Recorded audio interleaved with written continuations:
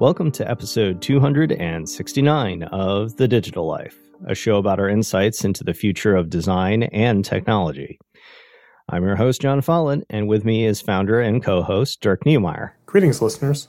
For our topic this week, we're going to chat a little bit about digital capitalism and creating a digital future inspired by the essay written by Douglas Rushkoff on Medium entitled Survival of the Richest.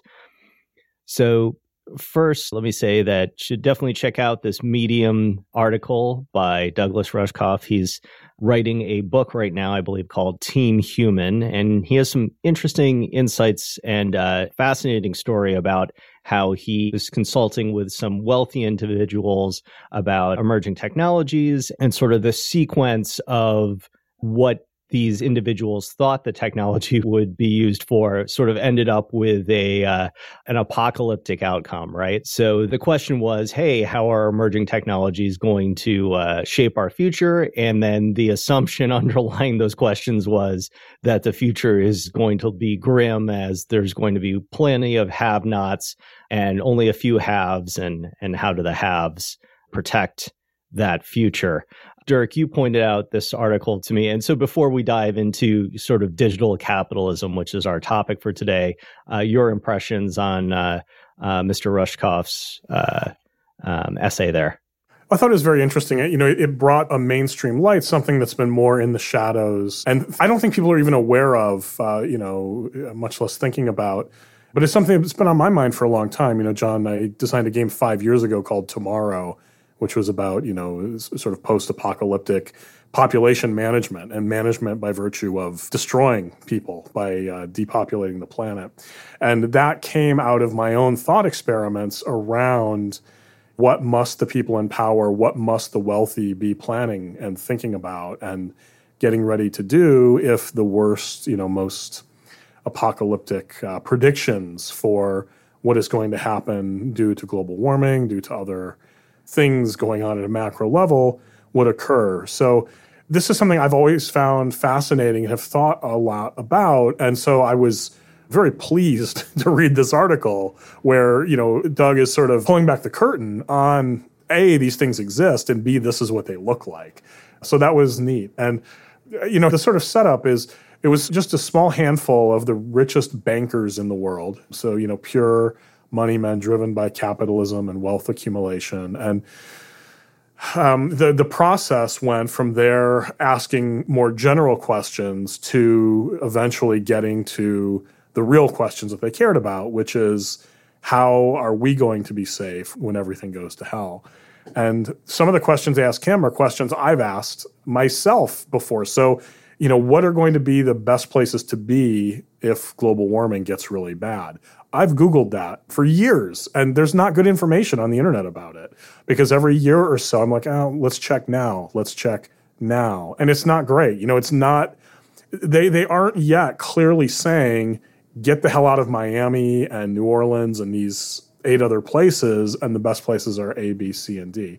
So I thought it was interesting to see, these sort of wealthy guys asking similar questions, and Doug wasn't forthcoming about if he has insight into that or what his suggestions would be. In my own sort of thinking about what is probably safe, I think about places that right now are cold and places that have a lot of fresh water. And so, unfortunately, I'm just not wealthy enough. But if I had some more wealth, I would be buying land in, Alberta, Canada, maybe even the Northwest Territory if I'm feeling really bearish about the future, just to be there, right? Just so if some of this apocalyptic stuff is true, my descendants, my heirs, have somewhere to go, have somewhere to be in those situations. So I myself have thought about a lot of the things that these super wealthy are thinking about. And so it's very interesting to read. And of course, it was also a little funny, but also a little chilling to read some of their other considerations. So they were very interested in how to keep control of their security force in the event that all these things happen. So the scenario is these guys have already built extensive underground bunkers, which is probably a surprise to some of you as well. And, those bunkers are going to be manned by a security team, by killers, basically, who will make sure that anybody who tries to get in can't get in at the likely cost of their life. And so they're, plugging Doug about how do we keep them loyal? How do we stay in charge in this world where everything's crazy? And, maybe the money that gave us the power to build the bunker in the first place, doesn't have a lot of leverage anymore. So it's a fascinating look into, it's an underbelly of emerging tech, but it's also frankly just how the very rich and powerful think. They're, I think, understandably trying to think about how can I use all of this leverage that I have to make myself safe in a bad circumstance, to make the people I love safe in a bad circumstance. And so as the have-nots that you and I are, might feel a little bit bad about it. It's perfectly understandable and frankly, responsibly speaking, what they should do. Now, are the apocalyptic scenarios where you need underground bunkers and machine guns and guards manning it, is that likely to happen? No, it's not. But, if you have more money than God, why not make sure that you're going to be safe in that situation? I don't know. I thought it was very interesting, and it tied into something I've thought about for a long time now. Yeah. So my second book was actually more or less on this topic, called Suburbageddon, which was written right around when the Y2K virus was the most popular apocalypse around. Yeah. So I actually done a bit of research about, doomsday prepping. And that's an interesting cross between sort of what you would think pioneering / living in wilderness, combined with a degree of paranoia that I can no longer sort of subscribe to in my current state right now. I just find a lot of it more entertaining than not. I suppose that if you're willing to consider we'll call it the Walking Dead scenario, and, sort of looking at the world today, I think there are a lot of gradations between where we are now and, the Walking Dead scenario. But let's turn right now, because this is sort of the preface, right, to discussing some of the reasons that we have this scenario in the first place, which is that digital technologies and emerging technologies in general have the ability to give massive leverage to the people who can create an advantage out of it. So you're not only just creating an advantage, but you're creating a multifold advantage by using digital technology. So I think what I liked most about Doug's essay was that he was highlighting how we are making all the same mistakes that we made with industrial capitalism, right? Which was sort of the first golden age, came about as a result of industrialists, right? And so we know all the famous family names of the industrialists, whether, they're now on colleges and libraries and research institutions and sort of that sort of thing. But there isn't a lot of discussion about how we are at this weird point where I think we're starting to see people sour on the idea of digital capitalism as having free reign, like it's separating from the digital utopia that we thought it would be or that it could be, and has now just become sort of crappy capitalism in digital form. Capitalism is crappy, John. All capitalism is crappy. Well, let's say that I'm willing to, I think a balanced, well-regulated capitalist economy that has the right checks and balances in it is better than some other systems, right? But I think that we have let it get away from us already, right? Not that we're letting it get away from us, which is where my thought process has been over the past decade or two, like, hey, we better do something about this soon. I think it's already gotten there, right? And so a perfect example of this is how all of our mobile devices are really just turning things into a giant toxic waste dump due to the fact that we have all kinds of rare earth metals that are sort of part of this technology and integral to it, right? Combined with a supply chain that is just unethical at best, right? So you have a supply chain that stretches across oceans and essentially makes it easy to hide how badly the people are being treated at the other end of that chain.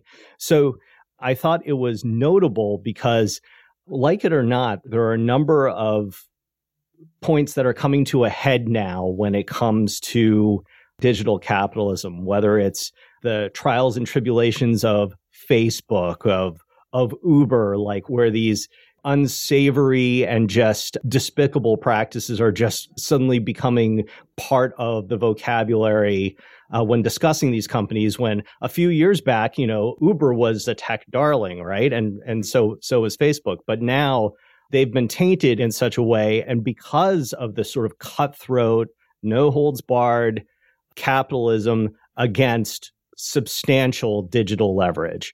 So I think there is a question, and I don't think that there's going to be a decent amount of pushback on the regulation side. It's just not, the environment for that. And you don't have an active sort of unionization or counterbalance, right? Like you had with factory workers. So there's a problem here.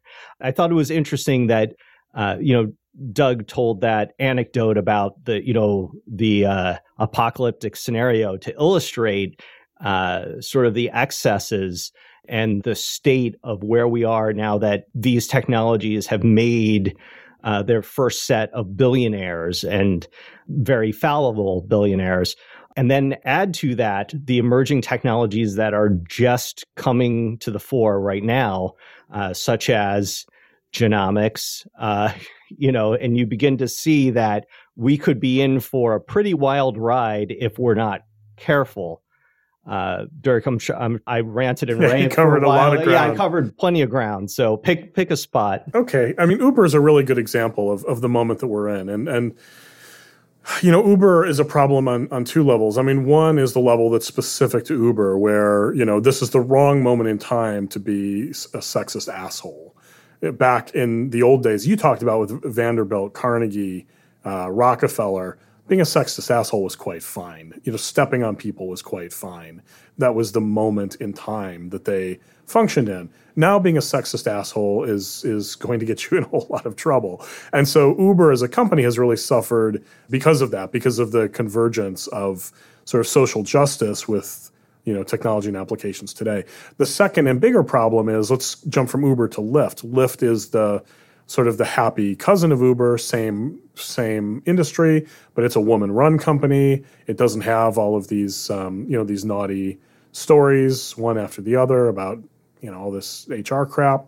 However, Lyft and Uber and other companies, competing there are engaged in a business practice that is essentially exploiting its workers. The low pay of the drivers, and they're not realizing and being able to put the pieces together that it's not a good deal, that the money that they're getting in the short term, in the immediate, for taking that ride as they spend gas, as they wear out their car, as they are doing those other things, which, by the way, also have environmental impacts that we won't even unpack right now. It is yet another predatory business model where technology is being used to create efficiency and savings and convenience for the wealthy. And by wealthy, I'm not talking about the super rich like before. I'm talking about people like you and me, John, at the expense of the people providing the service, the drivers. And I use Lyft a lot. I don't use Uber anymore, but I use Lyft quite a bit. I was just at a conference last week. I must have taken 8 Lyft rides, let's say, ish.